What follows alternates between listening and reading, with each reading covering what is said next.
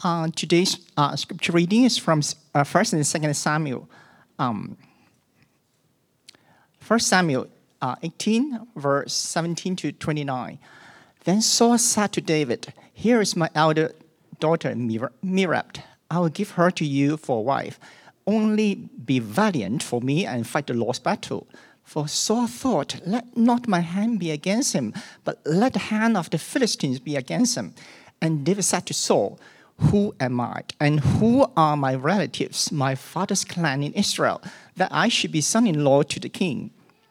But at the time when Mirab, Saul's daughter, should have been given to David, she was given to Adriel and Meholah for a wife.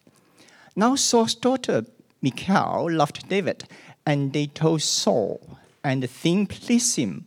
Saul thought, "Let me give her to him, that she may be a snare for him, and that the hand of the Philistines may be against him." Therefore Saul said to David a second time, "You shall now be my son-in-law." And Saul commanded his servants, "Speak to David in private and say, 'Behold, the king has delight in you, and all the servants love you. Now then, become the king's son-in-law.'" And Saul's servants spoke those words in the ears of David.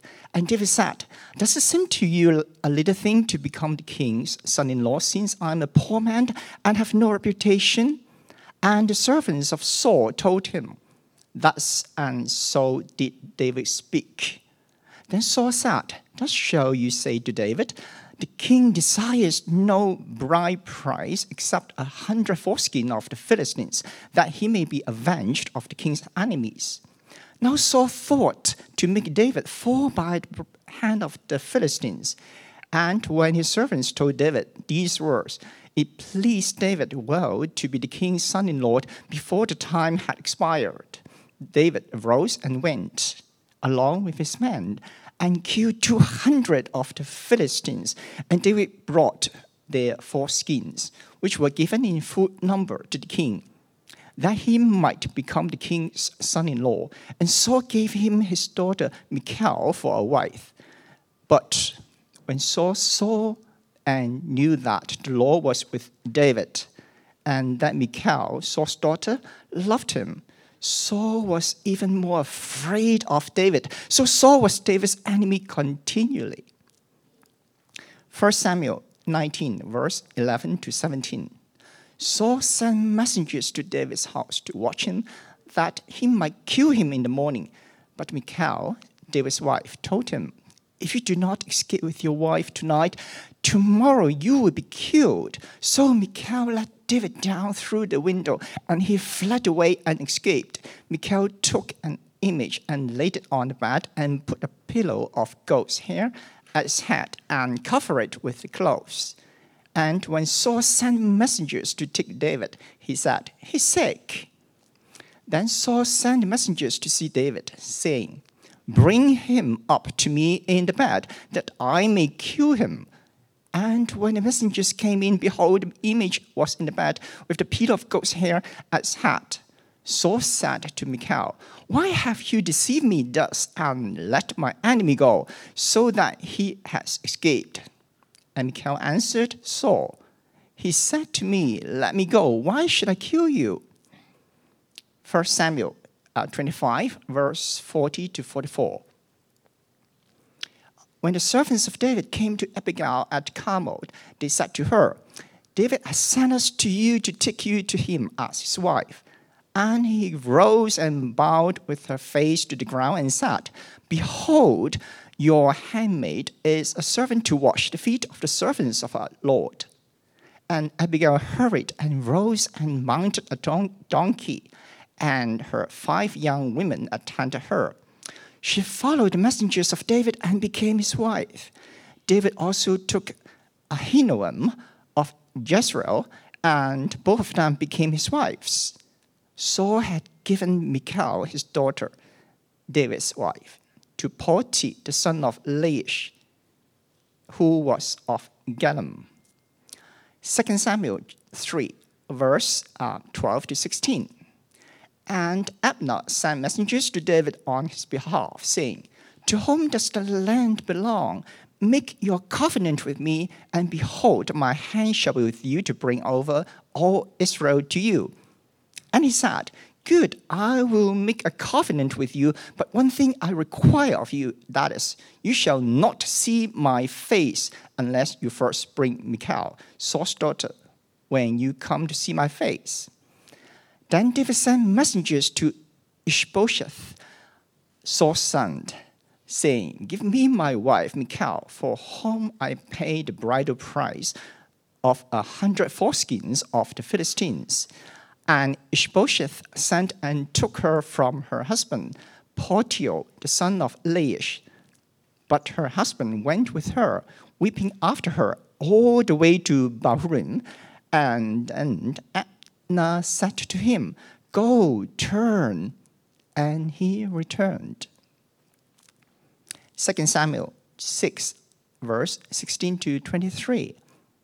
As the ark of the Lord came into the city of David, Michal, the daughter of Saul, looked out of the window and saw King David leaping and dancing before the Lord, and she despised him in her heart. And they brought in the ark of the Lord and set it in its place inside the tent that David had pitched for it. And David offered burnt offerings and peace offerings before the Lord.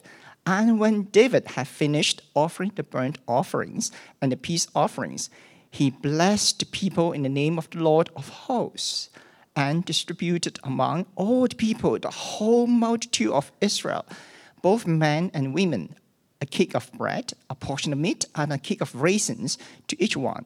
Then all the people departed, each to his house. And David returned to bless his household. But Michal, the daughter of Saul, came out to meet David and said, How the king of Israel honor himself today, uncovering himself today before the eyes of his servants, female servants, as one of the vulgar fellow shamelessly uncovers himself. And David said to Abigail, It was before the Lord who chose me above your father and above all his house to appoint me as prince over Israel, the peoples of the Lord, and I will celebrate before the Lord.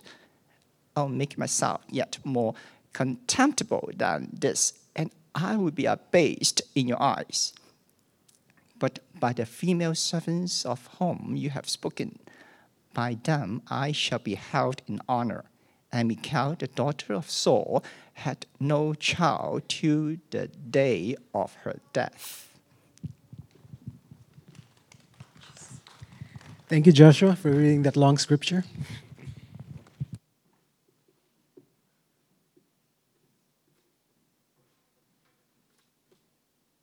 Morning, everyone.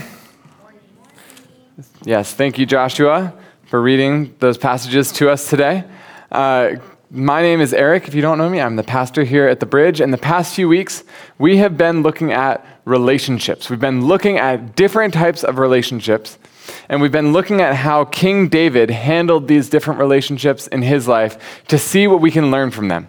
So the first week, we looked at his relationship with King Saul and saw what that has to teach us about how to relate with authority, or people in authority over us. The second week, we looked at David and Jonathan, and we learned about friendship and what it takes to have a healthy and strong friendship. And then so far, in the relationships we've been looking at, David is this bright, shining example of all the things you should do in relationships. Right? He gets a lot of stuff right. But the reality is, David was far from perfect. Especially when it came to his married life and his parenting, he made some huge mistakes. And today, we're looking at David's relationship with his first wife, a lady named Michal, which was a mess. And as we'll see, each of them did things that contributed to that mess, as is often the case when marriages break down.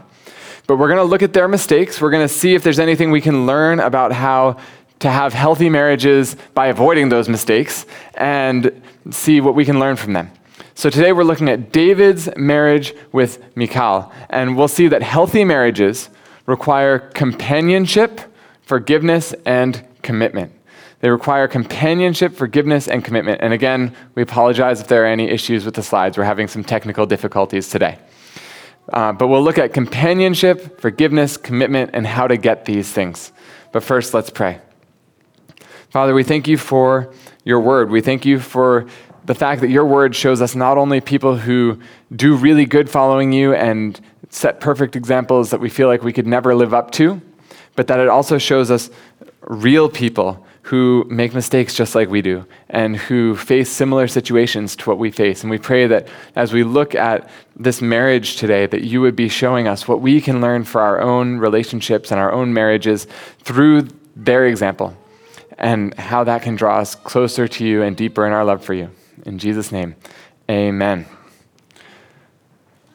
So the first thing we see from David and Michal's marriage is that marriage requires companionship.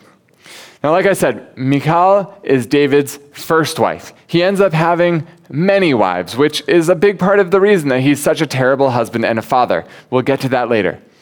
But on many levels, David and Michal's marriage, it just seems doomed from the start. We're told in 1 Samuel 18 that David, originally, King Saul came to him and promised his older daughter as David's wife, a girl named Merab. And then when it was time for David to marry her, Saul gave her to another man instead. And we don't know why.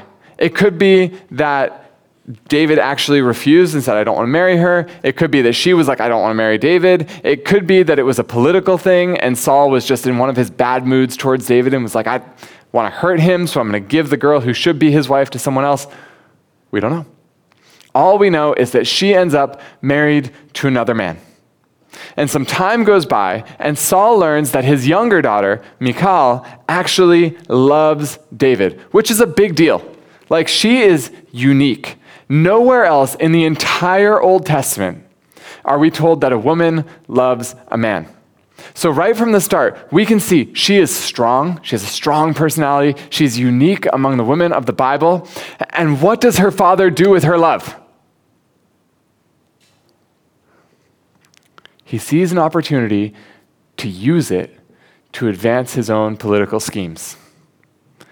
And so he offers her to David as a wife, not because he wants her to be happy, not because he wants to keep his word. Remember when David was fighting Goliath, David was like, what's going to happen to the man who kills Goliath? And one of the rewards was the king's going to give his daughter to this man in marriage. But Saul doesn't offer her in order to keep his word. Saul offers her, we're told right here in the passage, because he wants her to be a snare to David. Now, what does that mean that she will be a snare? Well, remember, Saul didn't like David at this point. He wanted David dead. And so this idea of her being a snare probably works on two levels. First, Saul set a bride price that involved David having to go into battle and fight lots of Israel's enemies. It would put him in great danger. And Saul thought, he's going to get killed. This will be wonderful. He'll die. I don't have to be a murderer. Win-win. And so she'd be a snare by putting him in a situation where he would most likely die, and Saul could be rid of his enemy.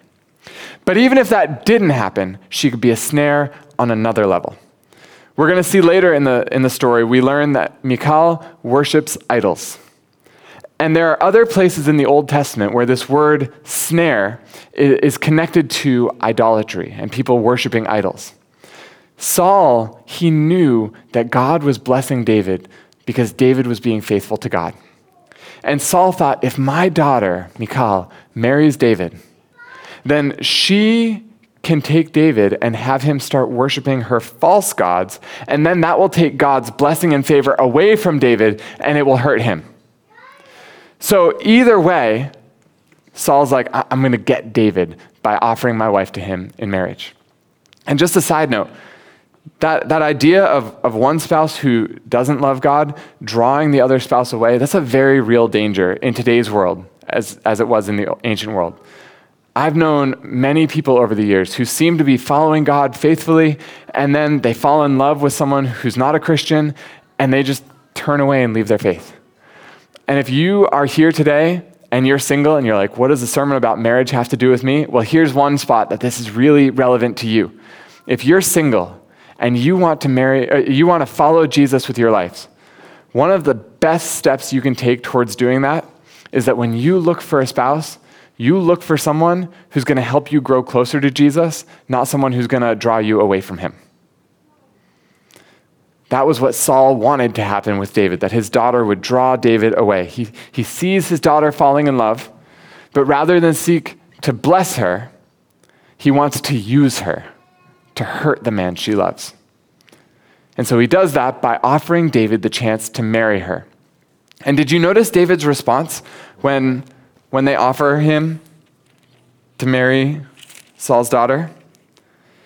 He says, "Does it seem to you a little thing to become the king's son-in-law since I'm a poor man and have no reputation?" Did you notice when David said that before in the passage? When Saul's other daughter was offered to him as a wife.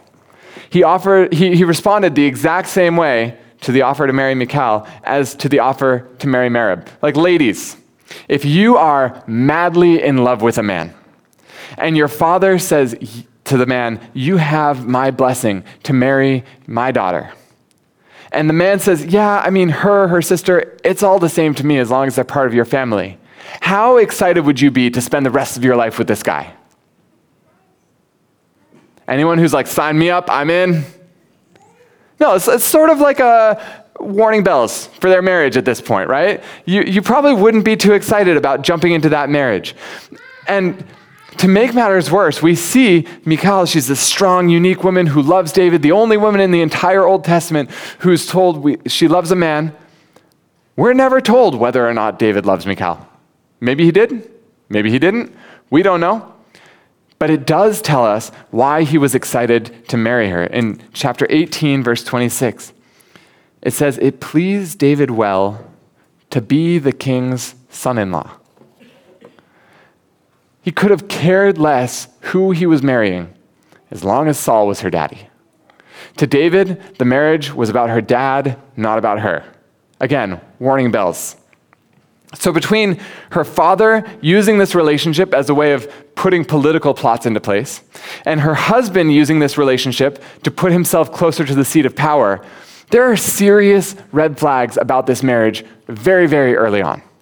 There's an imbalance. She's way more into him than he is into her. They have different goals in the marriage, like love versus power. They don't seem on the same page. They each seem to be seeking to use the other person to seek their own goals, not really companions with one another. And since companionship is so important to marriage, their marriage is in danger right from the very start. And when we fast forward to the next scene between them that we read, this lack of companionship is taken to a whole new level. It starts out looking promising. Michal learns that her dad has sent assassins to their house to kill David. And rather than supporting her dad, the king, she instead helps her husband, which is a good thing, right? They're working as a team, they're cooperating. She lets him down through the window so he can escape and run away. She places an idol in the bed, which is how we know that she worshiped idols, because she had one in her house. And she pretends that it's David and he's just asleep so that the assassins don't come in and realize he's escaped. It's looking like there's promise and hope for their marriage because they're working together. Except when David escapes, he never comes back for her. That's a problem, huh? And here's the thing. He probably had very, very good reasons for leaving her behind. If he brought her with him, her life would be in constant danger from assassins chasing them down. By leaving her behind, she's safe. He can literally say, like, I'm saving her life by leaving her behind. Second, she was raised in the royal family. She's probably used to a certain standard of living. And he knows, I'm going to be on the run. It's going to be tough. If she's with me, I cannot give her the standard of living that she is used to, that she deserves. If I leave her behind, her father will make sure that she is taken care of. It's better this way. And third, she's not trained as a soldier. She's only going to slow him down, which actually puts both of them in greater danger. By leaving her behind, he's increasing the chances that both of them will survive and live on into the future. Like I said, lots and lots of good reasons for leaving her behind. I know in our world, lots of couples spend lots of time apart, like long periods of time in a row for various reasons. My guess, I could be wrong, I know there are lots of different circumstances. My guess is David's reasons for leaving his wife behind here are probably stronger than most of the reasons couples in today's world stay apart for long term from their spouses. And yet, despite all these good motivations for leaving her, the distance between them puts a wedge in their relationship that will never be overcome. They end up going years without seeing each other. By the time they're reunited, their marriage has passed this point of no return. And I realize there are sometimes circumstances in life where you don't have a choice. As a couple, you just have to be apart for a prolonged period of time. If you're in that situation where you have no choice, where you have to be apart, I'm very sorry for you. If there's anything we as a church can do to support you through that time, please let us know. But if you have the option to be together and you're considering living apart, I want to encourage you, think through whether there's a way to stay together as a couple. Like, it'll probably require sacrifices on both sides, but marriage is a commitment to be together. Companionship, being friends with one another, spending time with one another. It's an essential ingredient in that process of being together. And we see from David's example with Michal that extended time apart can drive a wedge in the marriage that just keeps you apart. So companionship, it's essential to a healthy marriage. David and Michal, they don't have it, and so their relationship starts to move apart. But companionship is not the only essential ingredient in a healthy marriage. Healthy marriages also require forgiveness. See, the passages we looked at in today's scripture reading, that is everything the Bible tells us about Michal and her life. I know it was a long passage, but I wanted you to hear the entire story, everything we know about Michal. I don't know if you noticed this, it leaves a lot of questions unanswered about her life.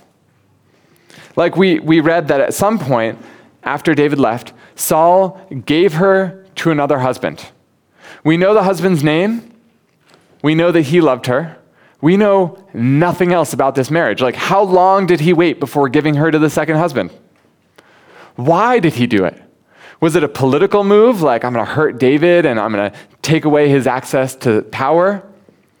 Was it the move of a caring father?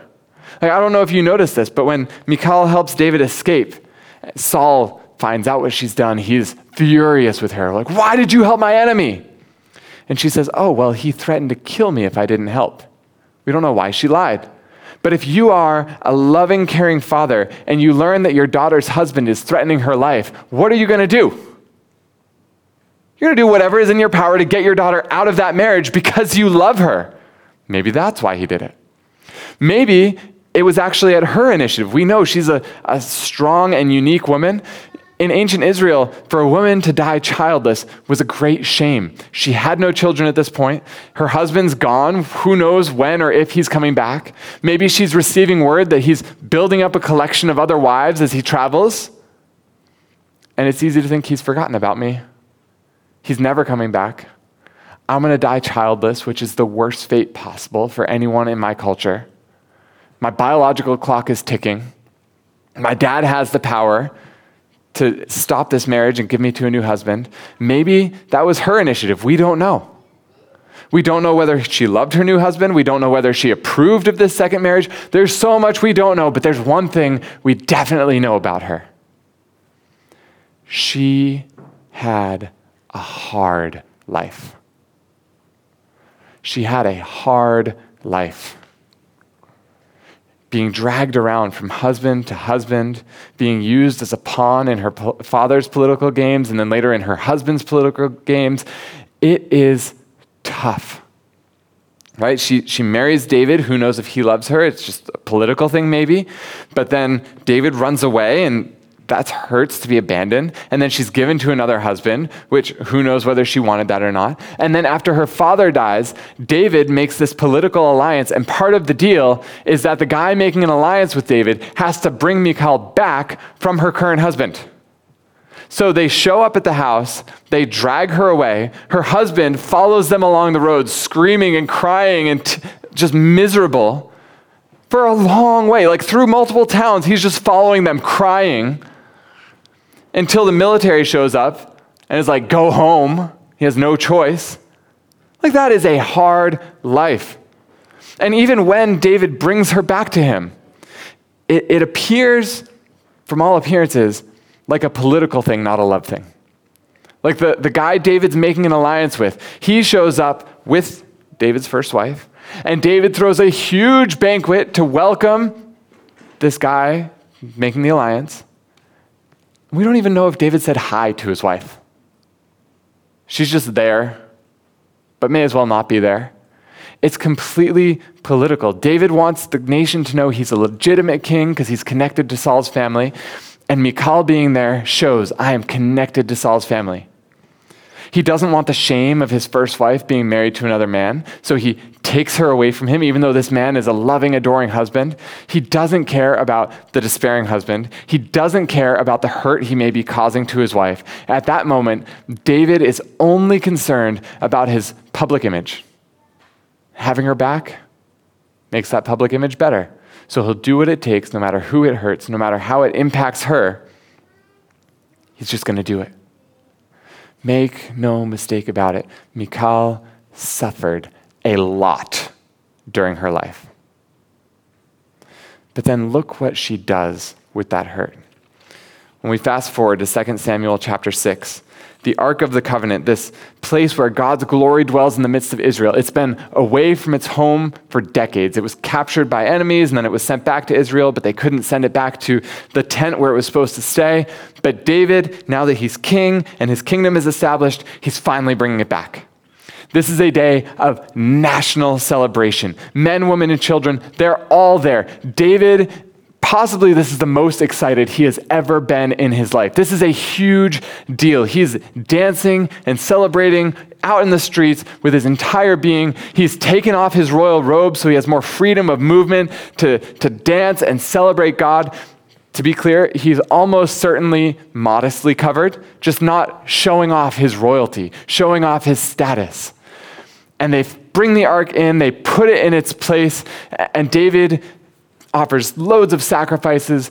He gives a parting gift to every single person who's there, and then he goes home to bless his family and speak words of life over them and ask for God's favor to shine on them.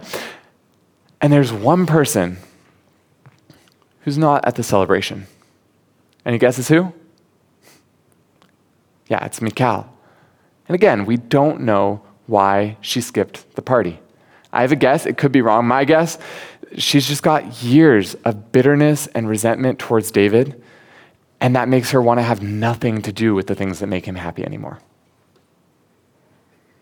And so instead of joining the celebration, she's watching through the window.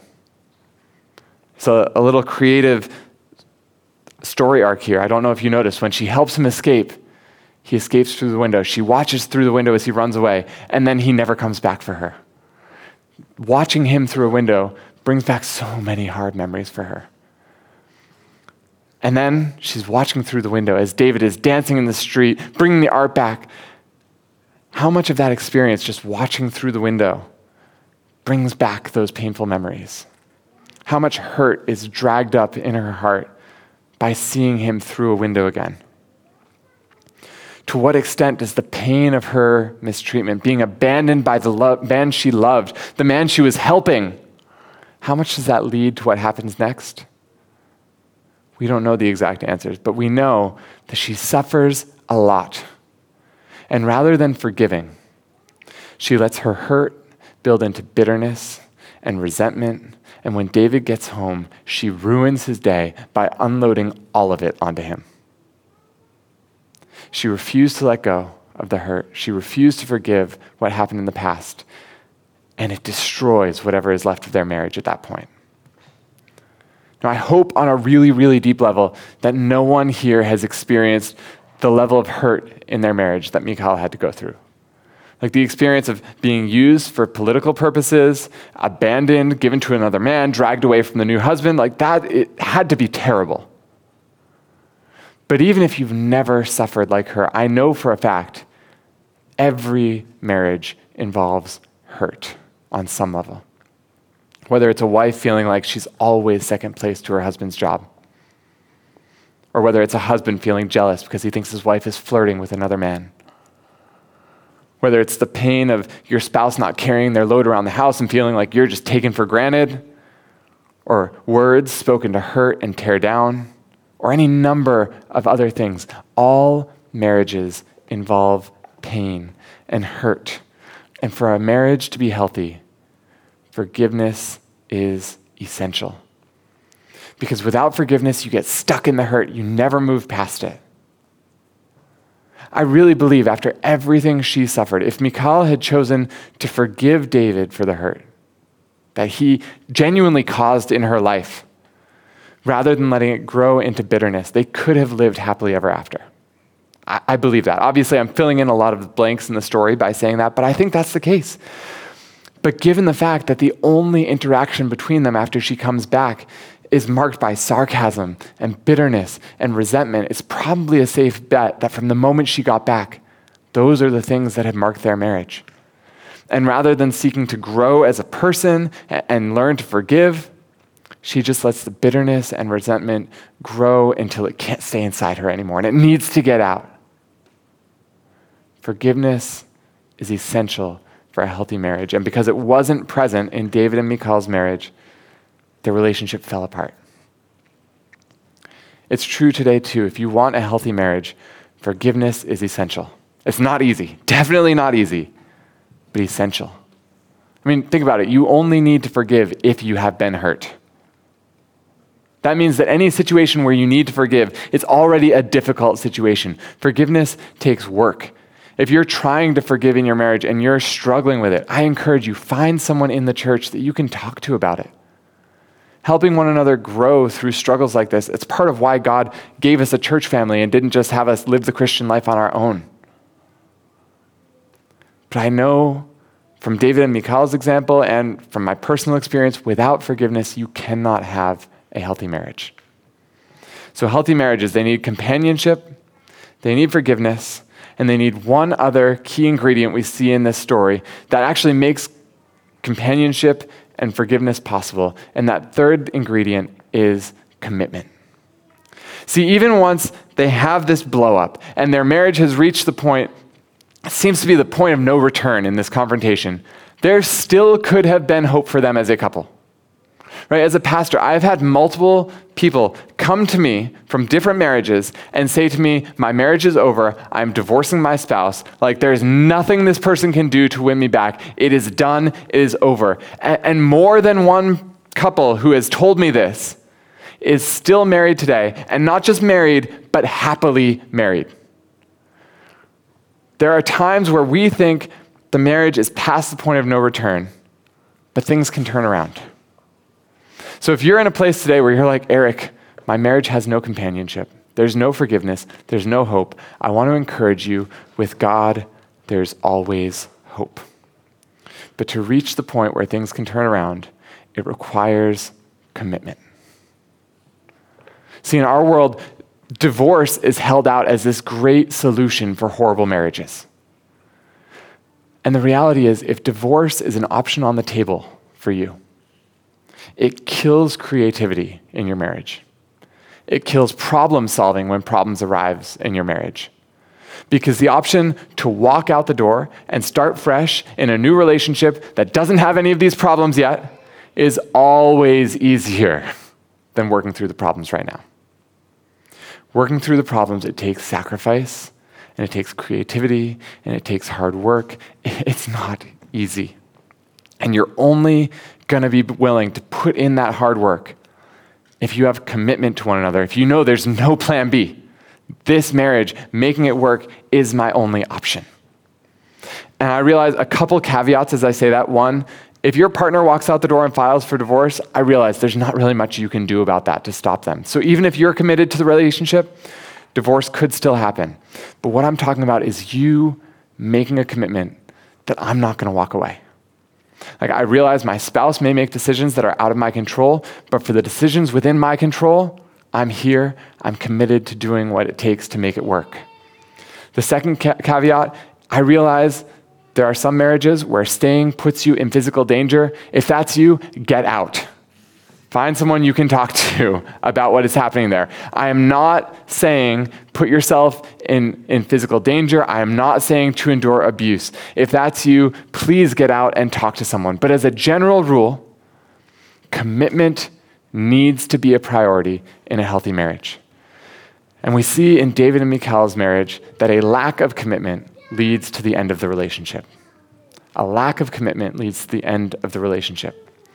For them, divorce wasn't an option, right? Like, it would be bad for his image as king. We learn later in the Bible that if someone marries someone, a wife who was formerly married to a king, that person then has a claim to a throne. So for political purposes, David would never, ever, ever divorce her.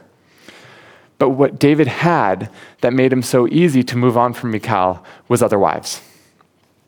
He could walk away from his commitment to her because he had other people in his life who could fulfill the exact same role that she was meant to fulfill.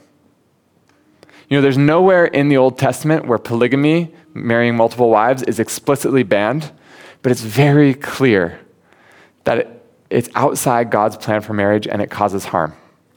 And one of the biggest ways that the Bible teaches this is that every time polygamy shows up in the Bible, it ends in pain and heartache for at least one of the parties involved. Every time polygamy shows up, someone gets hurt.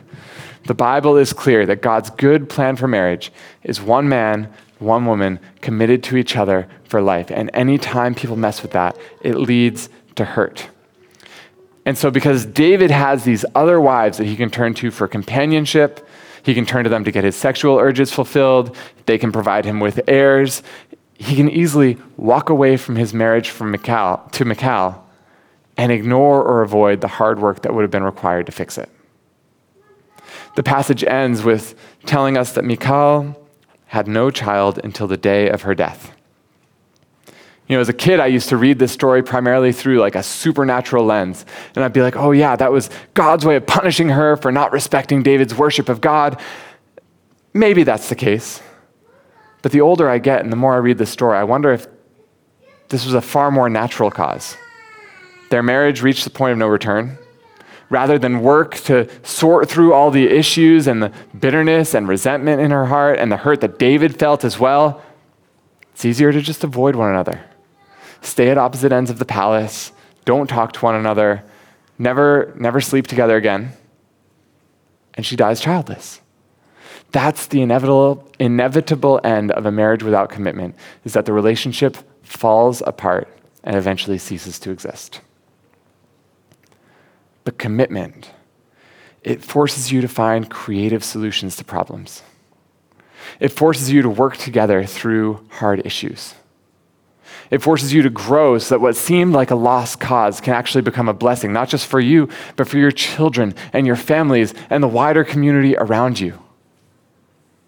See, my guess is that all of us, whether we're married already or not, if we ever get married, we want a healthy marriage.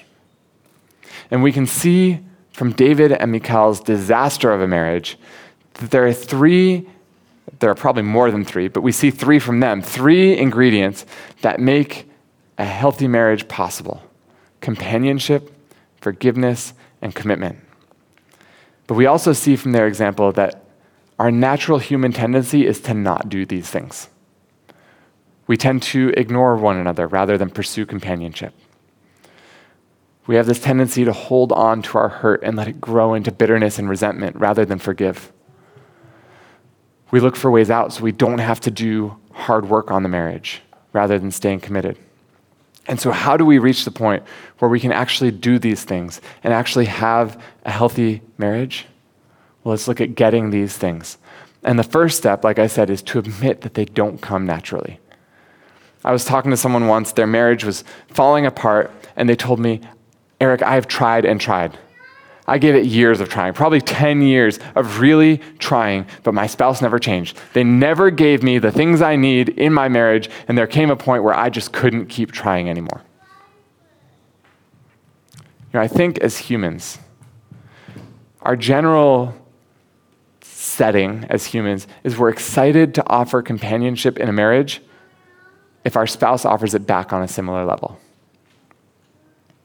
I think we're generally willing to forgive if the other person says sorry and truly changes their behavior. I think we're generally willing to be committed as long as we can see the value of being committed. But when the relationship starts to feel unbalanced, and it feels like all the weight is falling on our shoulders to keep it together, or when forgiveness is required over and over and over and over again for the same things and there is no change, or when commitment becomes too costly and we can start seeing the gains of leaving, we all too easily check out. And if you stay married long enough, I have a secret for you. Most of you probably know this already. But if you stay married long enough, there will be times where the relationship feels unbalanced and it feels like everything's falling on your shoulders to hold it together. If you stay married long enough, you will have to forgive your spouse for the same things over and over and over, and it will drive you nuts. If you stay married long enough, there will be times where it feels like the grass is greener on the other side, and life would be better if you could just get out and find someone to marry who's a better fit for you. These ingredients in a healthy marriage, they do not come naturally to us when things get difficult. So how do we get them? And the answer is experiencing Jesus' spousal love for us. See, the New Testament actually portrays Jesus as the ideal husband who came to earth to seek a bride for himself. Ephesians chapter 2 tells us that he came to pursue us when we were alienated from God and wanted nothing to do with him. And rather than avoiding us and saying, that's what they deserve, he pursued us. He sought a relationship with us. He sought companionship with us at great cost to himself. Ephesians chapter 1, verse 7, it tells us that Jesus gives us a forgiveness we don't deserve, even though it comes at a great cost to himself. It says, in him we have redemption through his blood, the forgiveness of our trespasses. The price it cost Jesus to give us forgiveness is his blood. And Jesus is perfectly committed to us. Hebrews chapter 13, verse 5 says he promises to never leave us or forsake us. If you think of all the times you have failed Jesus, he has every right to give up on you, but he doesn't. He promises he never will. He's committed. Until we understand the companionship and forgiveness and commitment that we have from Jesus, we're going to be searching for all of these things from our spouses. And when our spouses don't give them to us, it will crush us. And so we'll lash out at them, we'll withhold our companionship and our forgiveness and our commitment, and a downward spiral is going to begin. A spouse is a great gift from God, but a spouse is a terrible God. A spouse is a great gift from God, but a spouse is a terrible God. And I think on one level, this is actually the biggest problem in Michal and David's relationship. Deep down inside her, I don't think she was primarily upset at David. I think she was upset at God because life hadn't gone her way. And her relationship with God had turned to bitterness and resentment, and because of that, she sought all the fulfillment she was meant to find in God from her husband David. And he was not capable and or willing of giving her everything she wanted in life. And when she saw that David couldn't be God for her, she couldn't take it anymore. She lashed out at him. A spouse is a great gift from God. A spouse is a terrible God. If you're looking for your spouse to give you all the things you should be getting from God, your marriage is doomed. It's only when we understand we already have all these things from God, regardless of how our spouse treats us, that we're actually going to have the security to pursue our spouse with love, even when the relationship feels unbalanced and it feels like they don't deserve our love. So church, to have healthy marriages, we need to show our spouses companionship, forgiveness, and commitment, but these things don't come naturally. It's only when we experience God giving us each of these things that it sets us free to do them for our spouses, even when they don't deserve it. Let's pray. Father, we thank you for giving us so many pictures in your word of how you call us to live, and people who do that well, people who do that poorly, people who do a little bit of both? God, we confess that we have a tendency to act in the ways that are natural to us rather than the new ways that you call us to live. I pray that you would help us to have strong and healthy marriages with companionship and forgiveness and commitment. I pray for your Holy Spirit to fill us and empower us to live the way that you call us to live, even when it's hard, even when it takes sacrifice. God, teach us to love you and trust you each day. In Jesus' name, amen.